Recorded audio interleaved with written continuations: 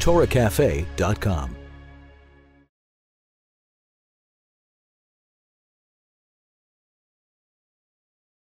You know, in relationships, husbands always have the last word, but it's usually in the form of an apology.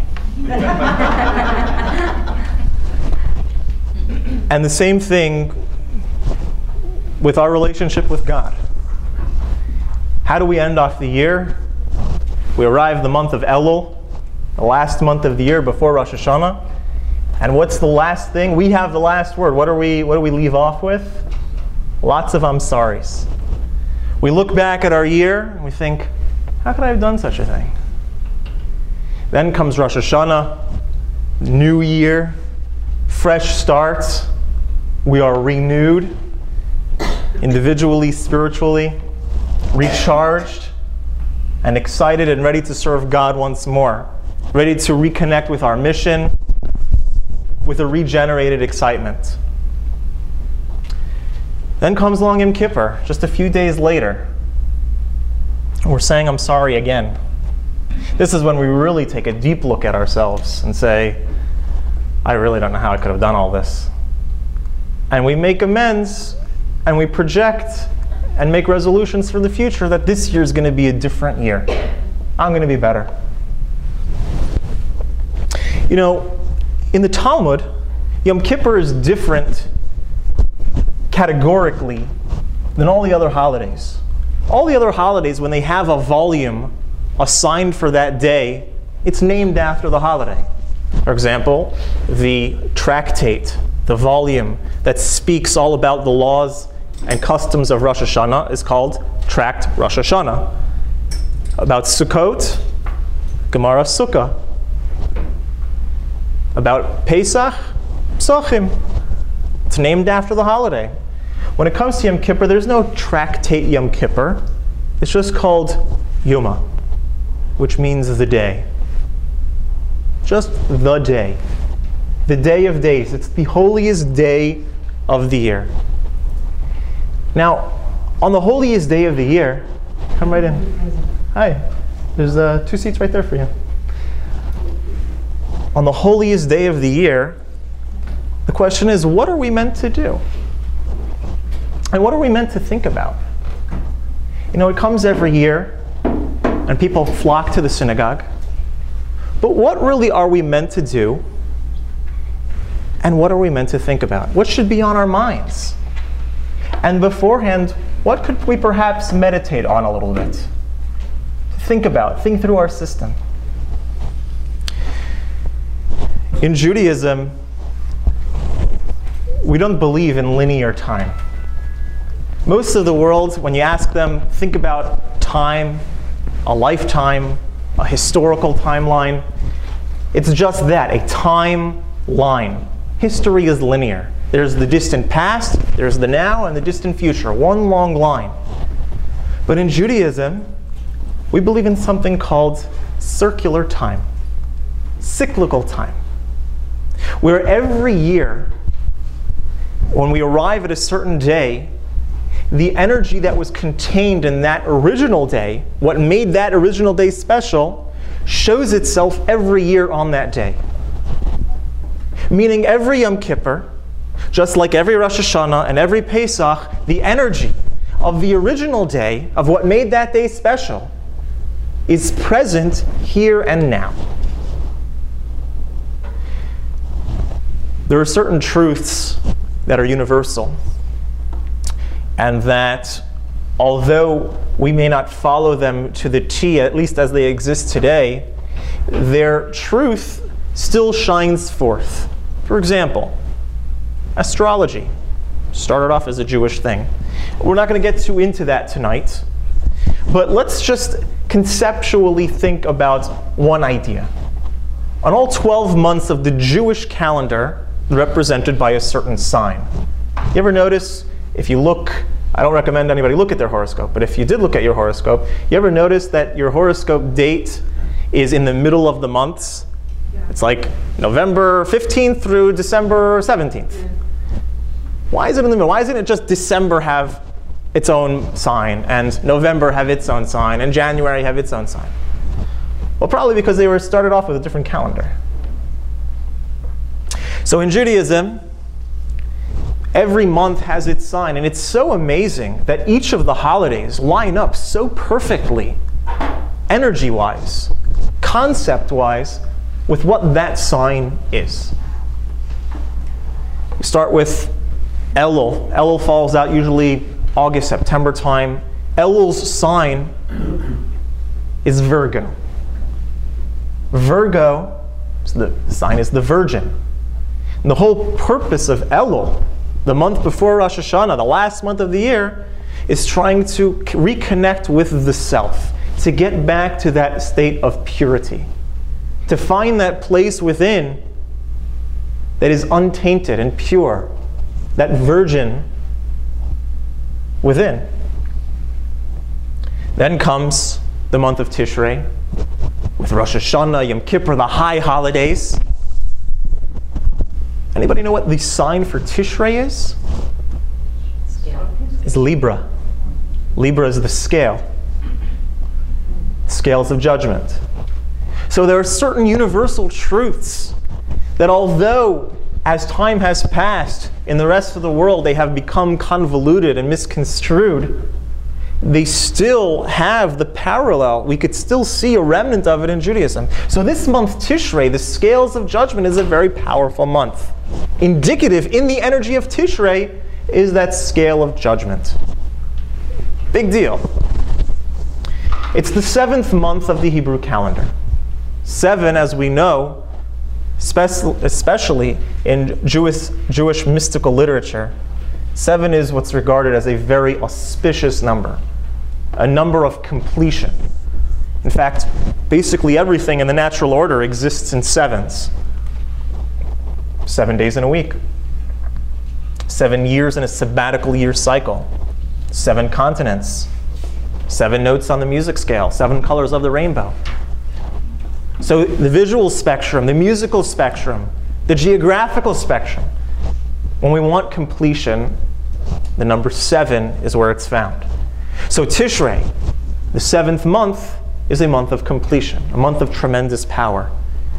In fact, in the book of Malachim, the book of Kings, in the Bible, Tishrei is what's called Yerech HaEsonim, the month of power, the month of strength.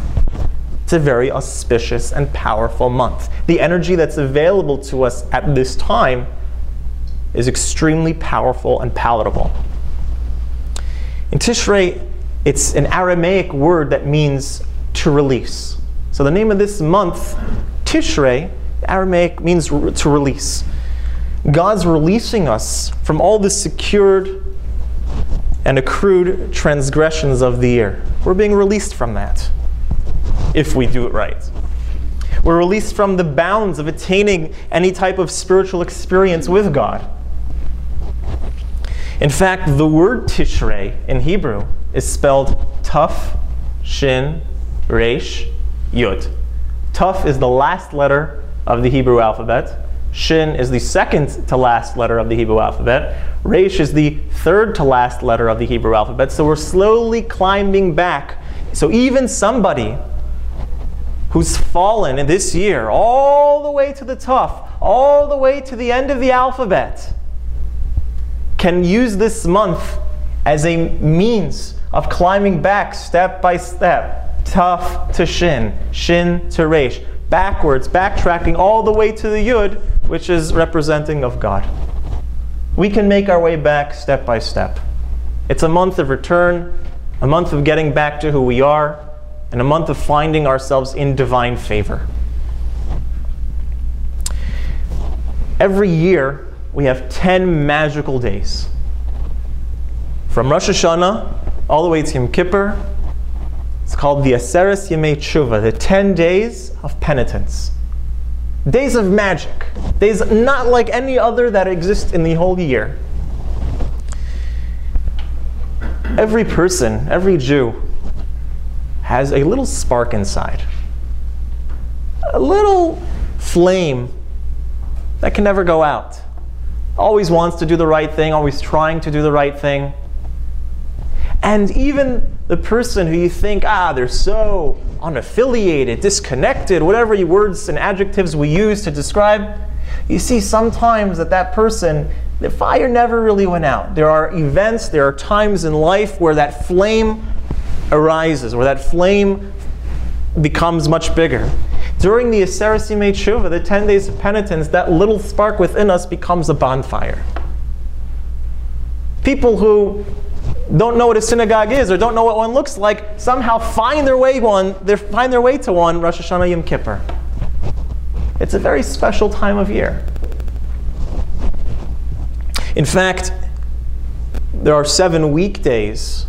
3 of the days are holidays, Yom Tov, 2 days of Rosh Hashanah, and 1 day of Yom Kippur. And then you have weekdays in between, a full week of days that are not Yom Tov. And each of those days, each Sunday, Monday, Tuesday, Wednesday, Thursday, Friday, and Shabbos that exists in there, each day corresponds to that day of the prior year. Meaning that the Monday in the Aseret Yimei Tshuva makes up for all the Mondays of this past year. Tomorrow when you wake up, Tuesday, okay, don't forget, that's making up for all the Tuesdays of this past year. So make sure it's a good Tuesday. You want to be on your best behavior. And the truth is, if a person wants, it can make up for all the Tuesdays of their entire life. It's a time of tshuva. It's not limited just to the year. If a person wants to, it can make up for all the Tuesdays of their past life. That's the energy we can get to this time of year. It's right at our fingertips.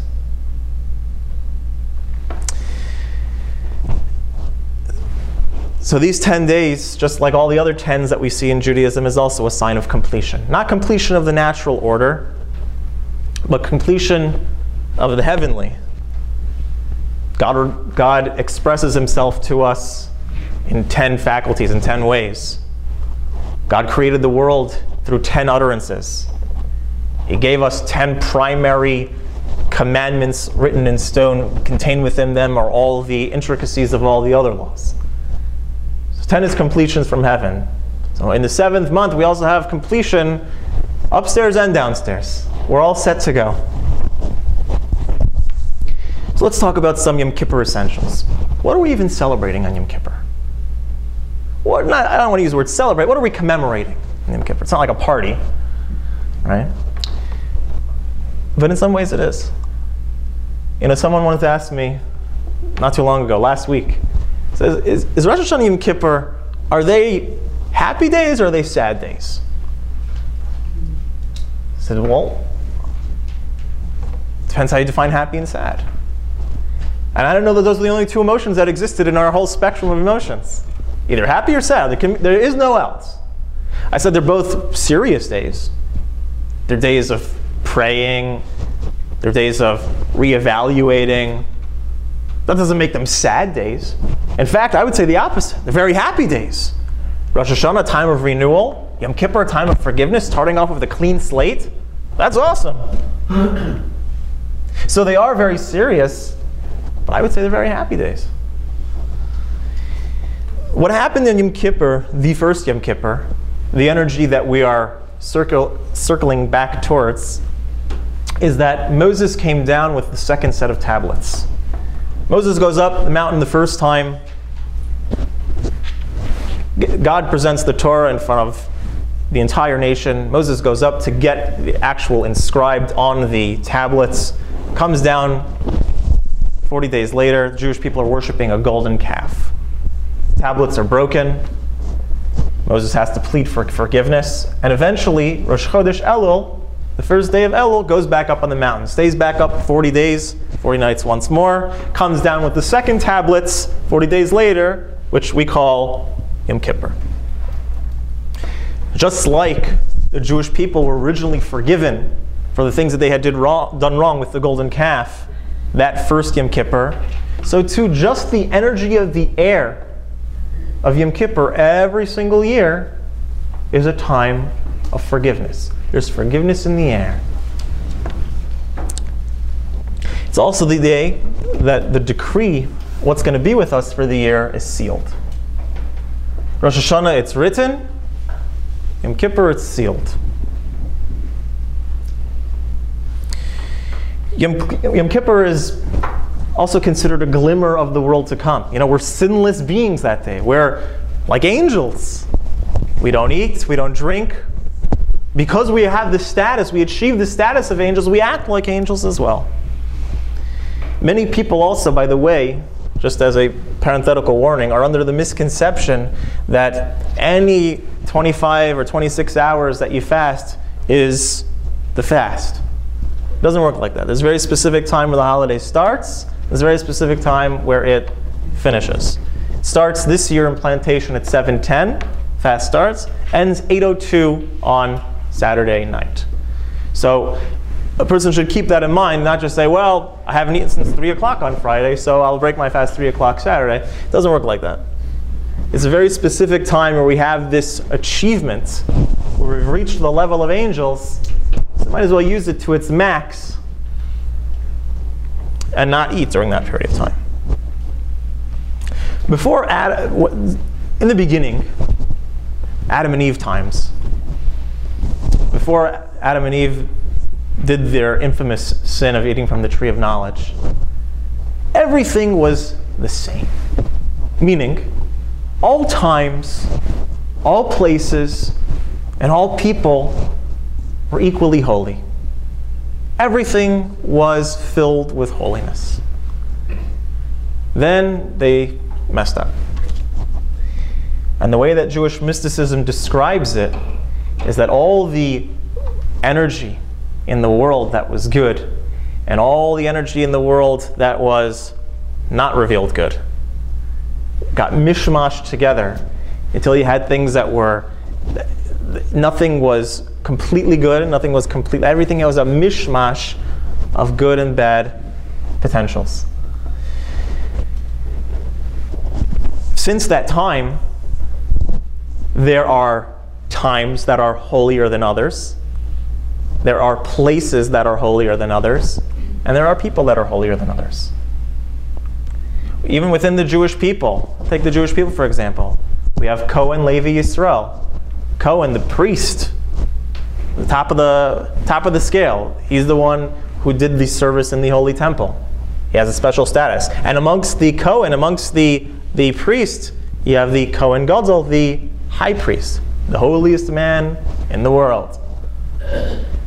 Within the lands, within geographic locations. So you have the world at large. Then Israel is a step holier. Within Israel, Jerusalem is holier. Within Jerusalem, the temple spot is holier. And within the temple spot, the Holy of Holies, the place where God's presence rests, the nexus between the physical and the spiritual worlds. Holiest place. And holy days. There are regular weekdays. Then there's Shabbos. There's Yom Tov and there's Shabbos. And then there's the holiest day of the year, Shabbos of Shabbos, is Yom Kippur. So what would happen in temple times was the holiest man, the Kohen Gadol, the high priest, would go to the holiest place, the Holy of Holies, on the holiest day of the year, Yom Kippur, and atone personally for each of our transgressions of our nation. Now the fact that we don't have that anymore doesn't negate the fact that we are forgiven. The energy in the air is still forgiveness. In fact, in the world and within ourselves, we have, I don't know if everyone in the class is familiar, Barbara is not familiar with this, but everyone else has what's called an evil inclination. We have we'll call it the snake within and the snake without. Meaning there are certain situations that we find ourselves in the world that are alluring to us, to stray us off the good and right path, things that we should be doing, should be talking about and should be thinking about. But you find yourself in the wrong place or with the wrong people. It could be, unless you're Barbara, that you're gonna go off the path. And we also have that snake within. In Judaism, this is what we call the Satan. The inclination, the bad inclination. Satan, like as in Satan. In other religions, it's like, ooh, the devil. You think pitchforks and horns and whatever. None of that. but it's the inclination within to do what we shouldn't be doing. The satan. Same word, completely different meaning. What's interesting is that the word, we know Kabbalistically that if you take the numeric equivalent of a word, you can get tremendous meaning from it. It tells us tremendous depths about reality by investigating it. So the word hasatan, the Satan, has the numeric value of 364. 364, meaning that the Satan has power over us 364 days a year. One day doesn't have over us. Yom Kippur. This is how the Maharsha in the Gemara Yoma says. So, one day a year, we're free from those bounds. We're free from that attack. So how does a person get on the right path? We all want to do the right thing. Nobody says to themselves, you know what? I want to be a jerk this year. I want to do all the wrong things. Maybe there's some people like that, but most people are genuinely trying to do the right thing. And how do we get on the right path? How do we make amends? When we do something that we really shouldn't do, it affects us. And the reason for that is because Torah, in Judaism, Torah is considered the blueprint of creation.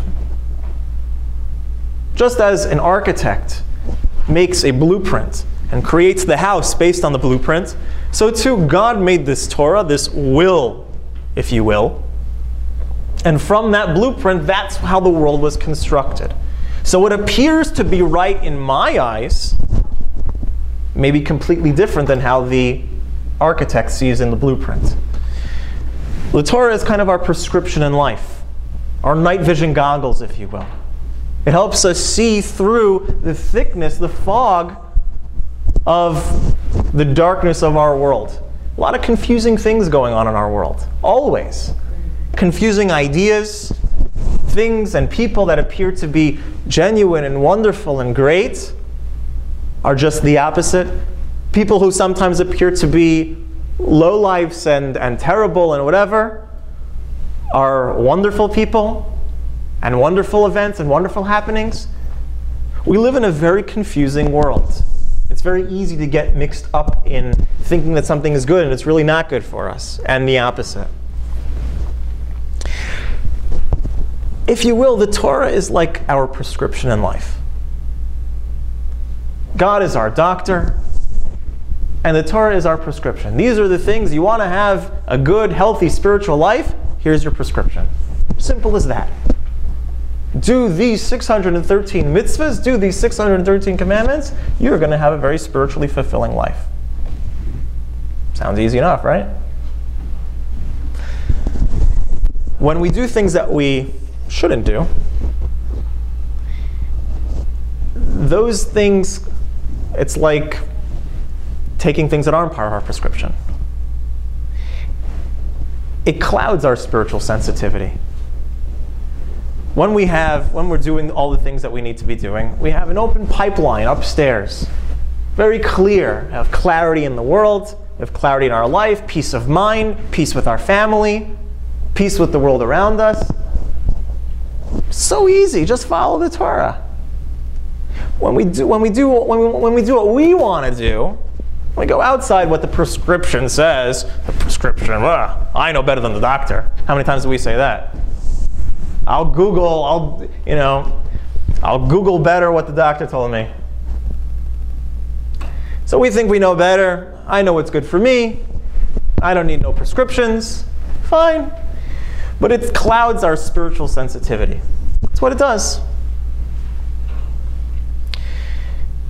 When we neglect a positive mitzvah, a command, an opportunity to do the right thing, put on tefillin, light Shabbos candles, whatever it is, we got to utilize those moments.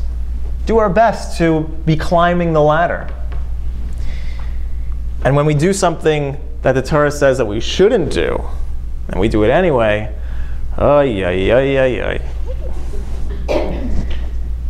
it brings a blemish in our life. Like if a person were to take prescription that wasn't prescribed to them. It's very interesting that in Hebrew, the word eres, Aleph, Resh, Samach, which means a venom or a poison, has the same letters as Isser, Aleph, Samach, Resh, which means prohibition. When we engage in something that we shouldn't be doing, it's like swallowing a poison for our spiritual life. It's taking part of a prescription that wasn't prescribed to us. Medicine is great, but the medicine that you need for you is what your doctor prescribes you. If a person takes another kind of medicine, even if it's legal medicine, we're not even talking about bad medicine, it's legal medicine, but it's not prescribed for you, it could do serious damage. That's to your physical life. How much more so when it comes to our spiritual life? We have a very clear directive how we're meant to live. Not like a ball and chain, but these are the good ideas that will make us have an easy spiritual life, a clear perspective of how to walk and how to go. So how do we make amends? So, because except for Barbara, I think all of us maybe have to think, this year we could have been better. Not to specify each individual thing right now. You could do that in your own time. But right now, let's just talk briefly about how does one go about making amends? What does that mean? It's very much human nature. What's our human nature? We want to pass the blame. It's not my fault. Well, I wouldn't have done it, but he told me to, or she did. That's our human nature. I didn't want to. First human beings. Very first human beings. Adam and Eve, sitting in the Garden of Eden. Adam eats from the tree. First Eve does, tempted by the snake. Tells Adam, here, I got a yummy treat for you. Here's some fruit. Adam eats it. God's not so happy. Adam runs and hides. God says, Adam, where are you? Rashi says he's just trying to engage him in conversation, let him come out and admit himself and say, hey, I'm really sorry, I didn't mean to. So he comes, what does he say? He says, that woman you gave me?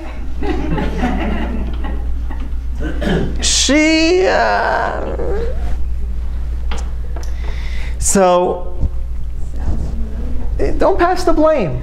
When we do things that we shouldn't do, gotta live up to it. People also don't feel remorse. A few years ago, they did a study in Philadelphia where they took 2,000 individuals who had done severe crimes. We're talking murder, the worst of the worst. 1,200 of them were counseled. 1,200! Psychologists, psychiatrists, whatever. 10 of them showed remorse at the end of it. It's like so foreign to our society. Me, sorry, it was his fault. Or if my parents would have been different, or if I would have lived in a different neighborhood, or if I would have known different people, or if my teacher was nice to me, or if my whoever. Own up to yourself. Modern psychology takes guilt completely out of the lexicon. No such thing as guilt. Everyone's right. No matter what you do, no matter what you think, no matter what you say, you're right. Blame everybody but you. You're perfect. Ron, doesn't that sound like modern psychology?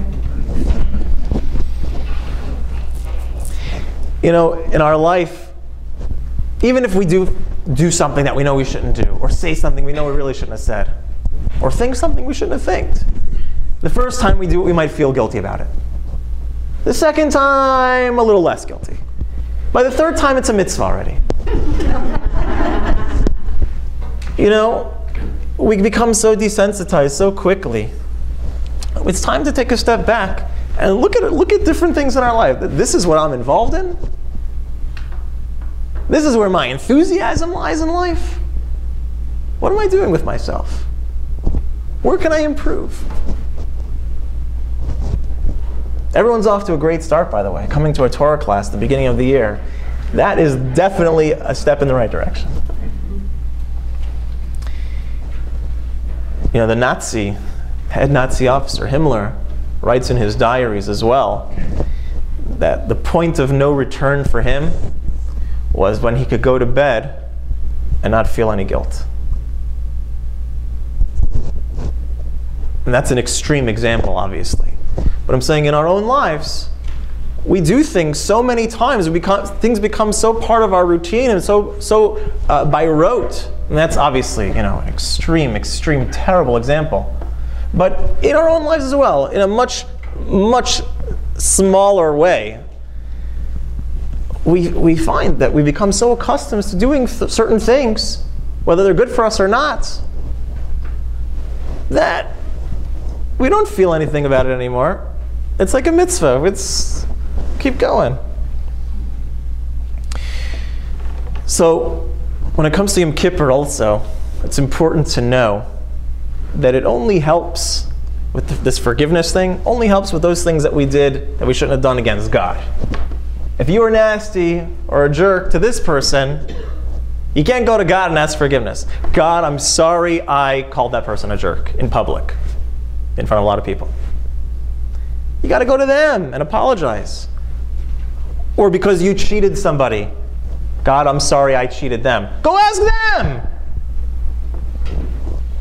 Talk to God about stuff that you did to him, or that I did to him.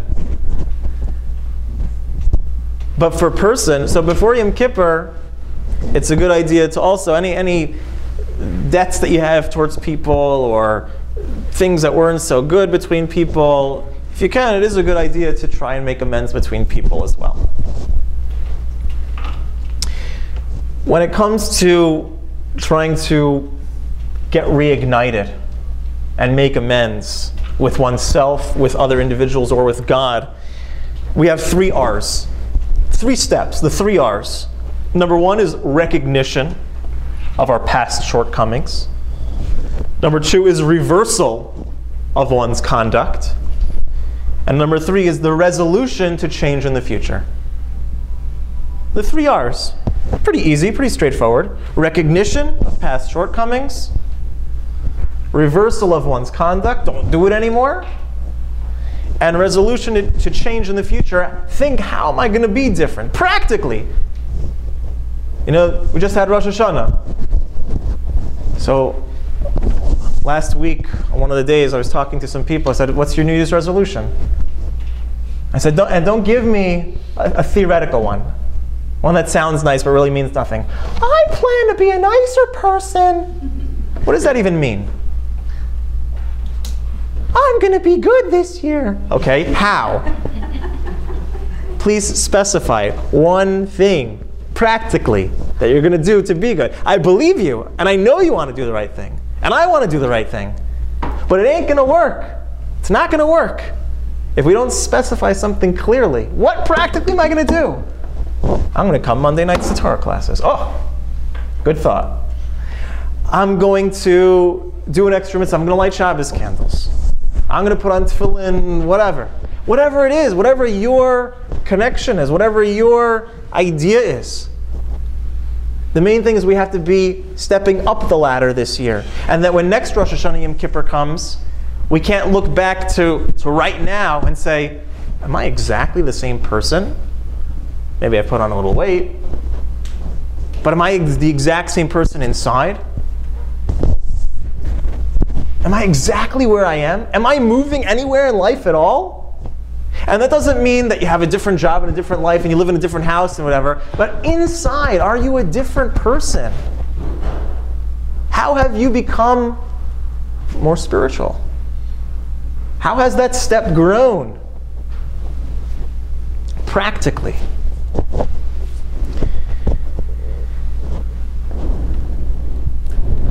During the holiday, we say several prayers.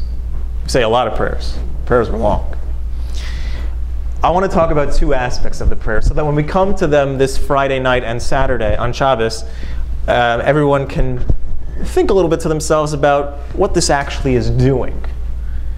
The first Friday night, the most famous service of the year, we all come out, it's Kol Nidre.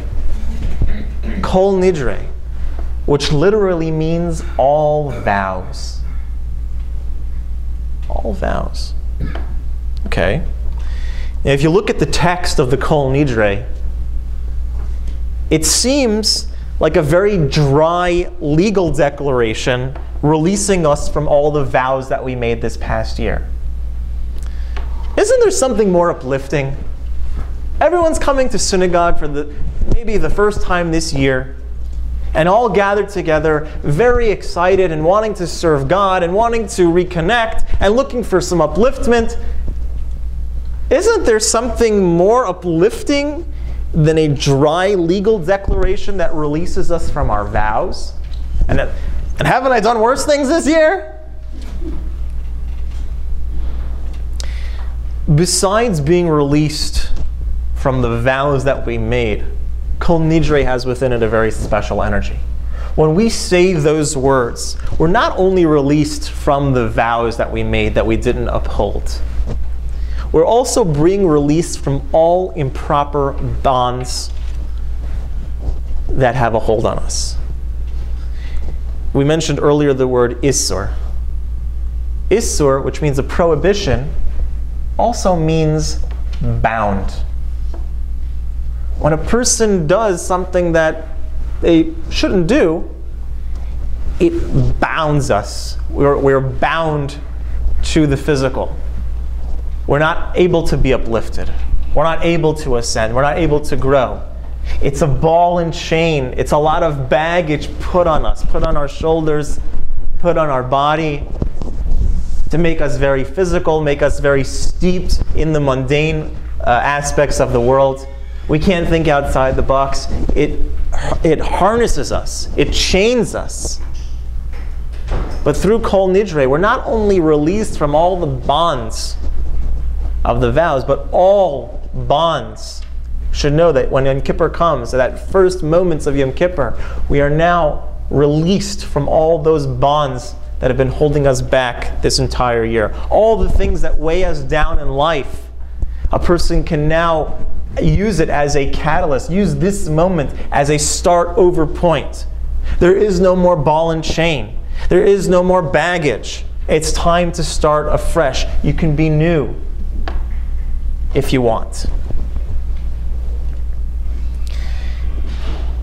One of the prayers that we say several times over the course of Yom Kippur is the confessional.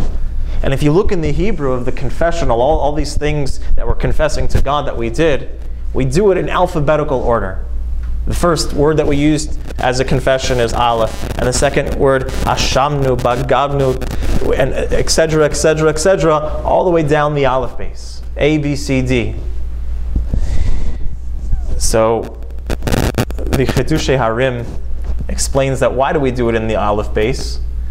Because if a person were to specify each of their individual sins, it'd go on forever. So this way, at least when we say it in the Aleph base, we know that there's an end to what we're going to be saying.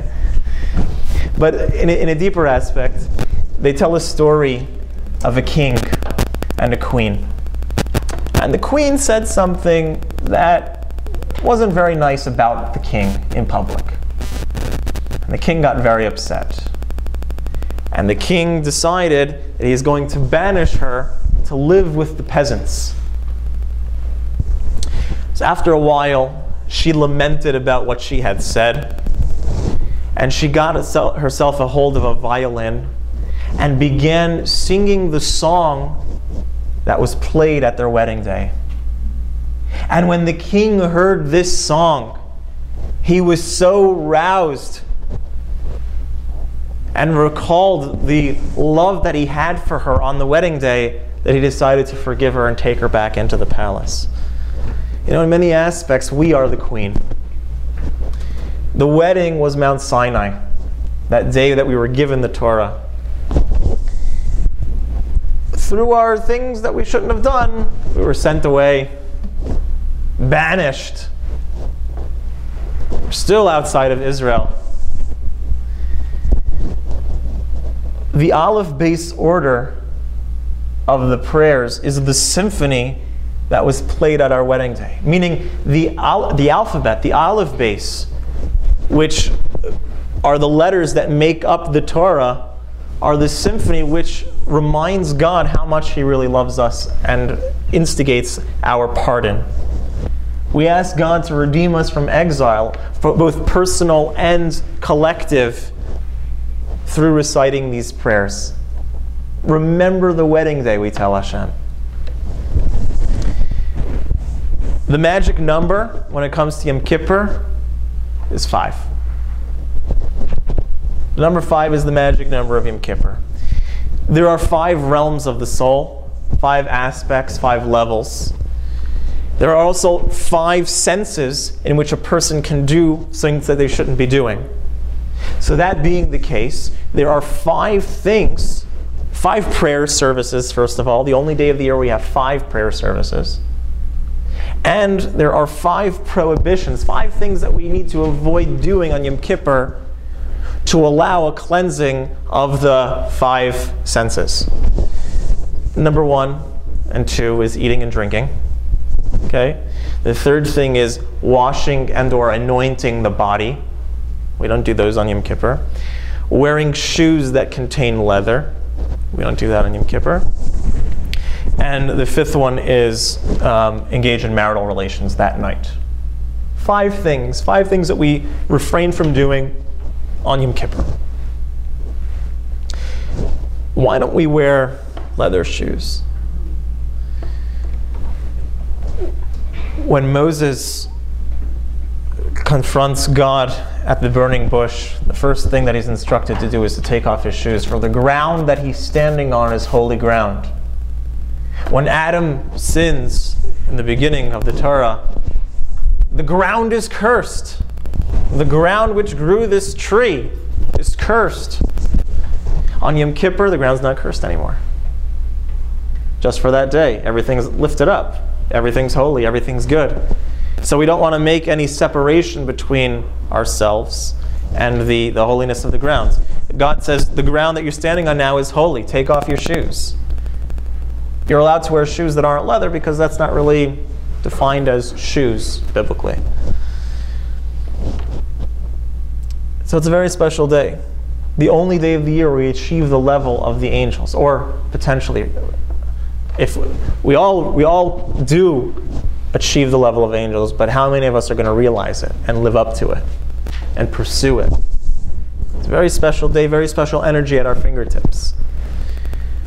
You know, in the notes of a contemporary rabbi, J.J. Hecht, he says the idea of atonement, and I wrote this on the handouts. The idea of atonement is that it happens at one moment. Atonement is sort of an acrostate of the word "at one moment." You say it fast, atonement, meaning that atonement happens at one moment. A person just needs to make the resolution, I'm going to be different. Things are going to be different for me. It's all about our personal resolve. And it can happen at any moment that we choose. How could it be that somebody who's walking down the past year or even their entire life doing things that they really shouldn't be doing, how is it that in one moment, at one moment, they can be granted atonement? At one moment, they can completely change everything. They're walking down the wrong path their entire life. How could it be that at one moment they can erase all of that? Because it only takes one moment to turn around. And once you turn around and take that first step, you're now looking in the right direction.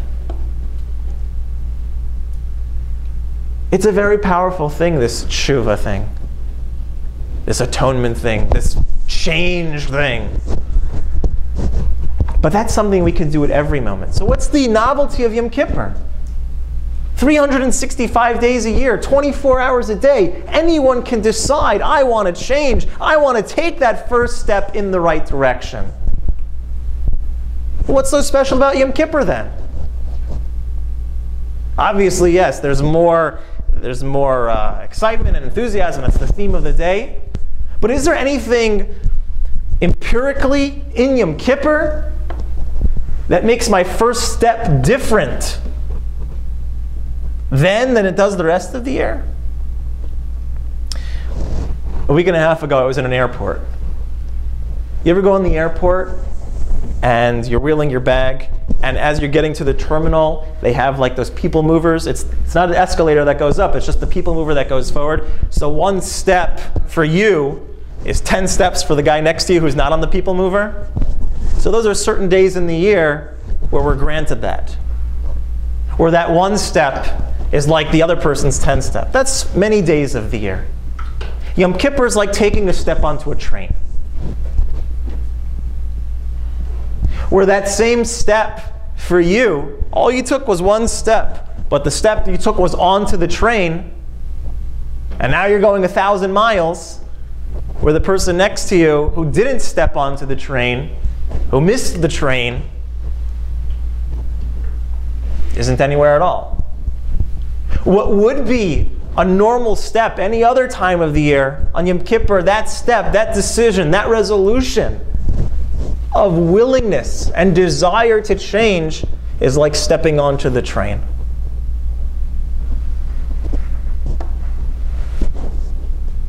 Imagine your destination is far away. How tragic would it be if the person didn't step onto the train? The train's a-coming. The question is, are we going to step onto it? In Judaism, there's very special emphasis and a very special regard to not perfect people. Oh, this is my kind of religion. Not perfect people? Judaism treasures not perfect people. We don't want perfect people. That's for others. We like the not perfect people. But we like the not perfect people who are trying to achieve higher. If a person makes a resolution to do something that the perfect person doesn't even have to try for, that the not perfect person, his putting the effort in, is worth a lot more to God than the perfect person doesn't even have to try. Imagine a person never tasted McDonald's cheeseburger in their life. So them not eating McDonald's cheeseburger, it's good that they don't eat it. But it's not hard for them. They don't have to think about it. If they walk by McDonald's, it's nothing. Then imagine the person who every day loves them some McDonald's cheeseburger. And decides, you know what? McDonald's cheeseburgers are not in line with Torah. You know what? That's going to be my step this year. That's going to be my seeking for connection to get more in line with Torah. No cheeseburgers. I'm not ready to throw out all my pots and pans and whatnot. I'm not there yet. But I'm taking the one step. And even though each time he or she passes by McDonald's and smells the cheeseburger, am I going to get sued because I'm saying McDonald's? I don't know. It applies with any cheeseburger. They walk by and they sit and they smell the cheeseburger and their mouth starts watering and they want it. And they hold firm to their resolve. And it's hard for them. This effort is worth so much more for God, to God, than the one who it's not a challenge for them at all. Imagine the nachas. Imagine the pleasure that God sees when one of His children says, they're trying their hardest to live in accordance with my Torah. They're not perfect, but I don't need perfect. I want effort. I want trying. Not all of us can be perfect. Probably none of us can be perfect. But we can all give real tries. Everyone has the ability to try. And we shouldn't fool ourselves also. Well, I'm trying. I'm trying. We have to ask ourselves, am I really trying? Am I really trying in life? Am I really trying in my job? Am I really trying to have a good family life? Am I really trying to be a good friend? And am I trying to be a good Jew? Or in any of those areas, or am I just kind of going through the motions? So easy to do. Have I just given myself over to rote? Or am I really trying in life? That's a personal question, a question to ask yourself, especially this time of year. This week's meditation, as we approach Yom Kippur, 3 bits of homework. Not really homework, you don't have to write anything. Just things to think about. First thing, and it's on your papers, be sure to do the 5 tasks of Yom Kippur that we talked about this week.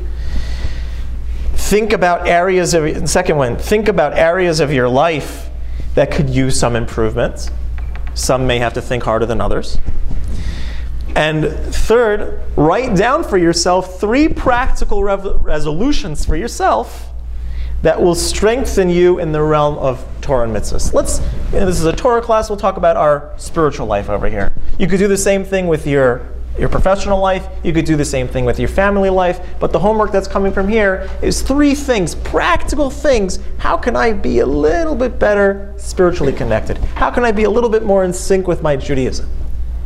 And it's no doubt, there is no doubt, that with these resolutions and thoughts, when we approach Yom Kippur, and the energy of forgiveness is in the air, and the train is here to take us to wherever we need to go, there's no doubt that with this preparation and these thoughts, that when Shabbos comes and Yom Kippur is here, we will all step on the train, we'll all be forgiven, we'll all start anew, and all aspects of our life get exactly where we need to go.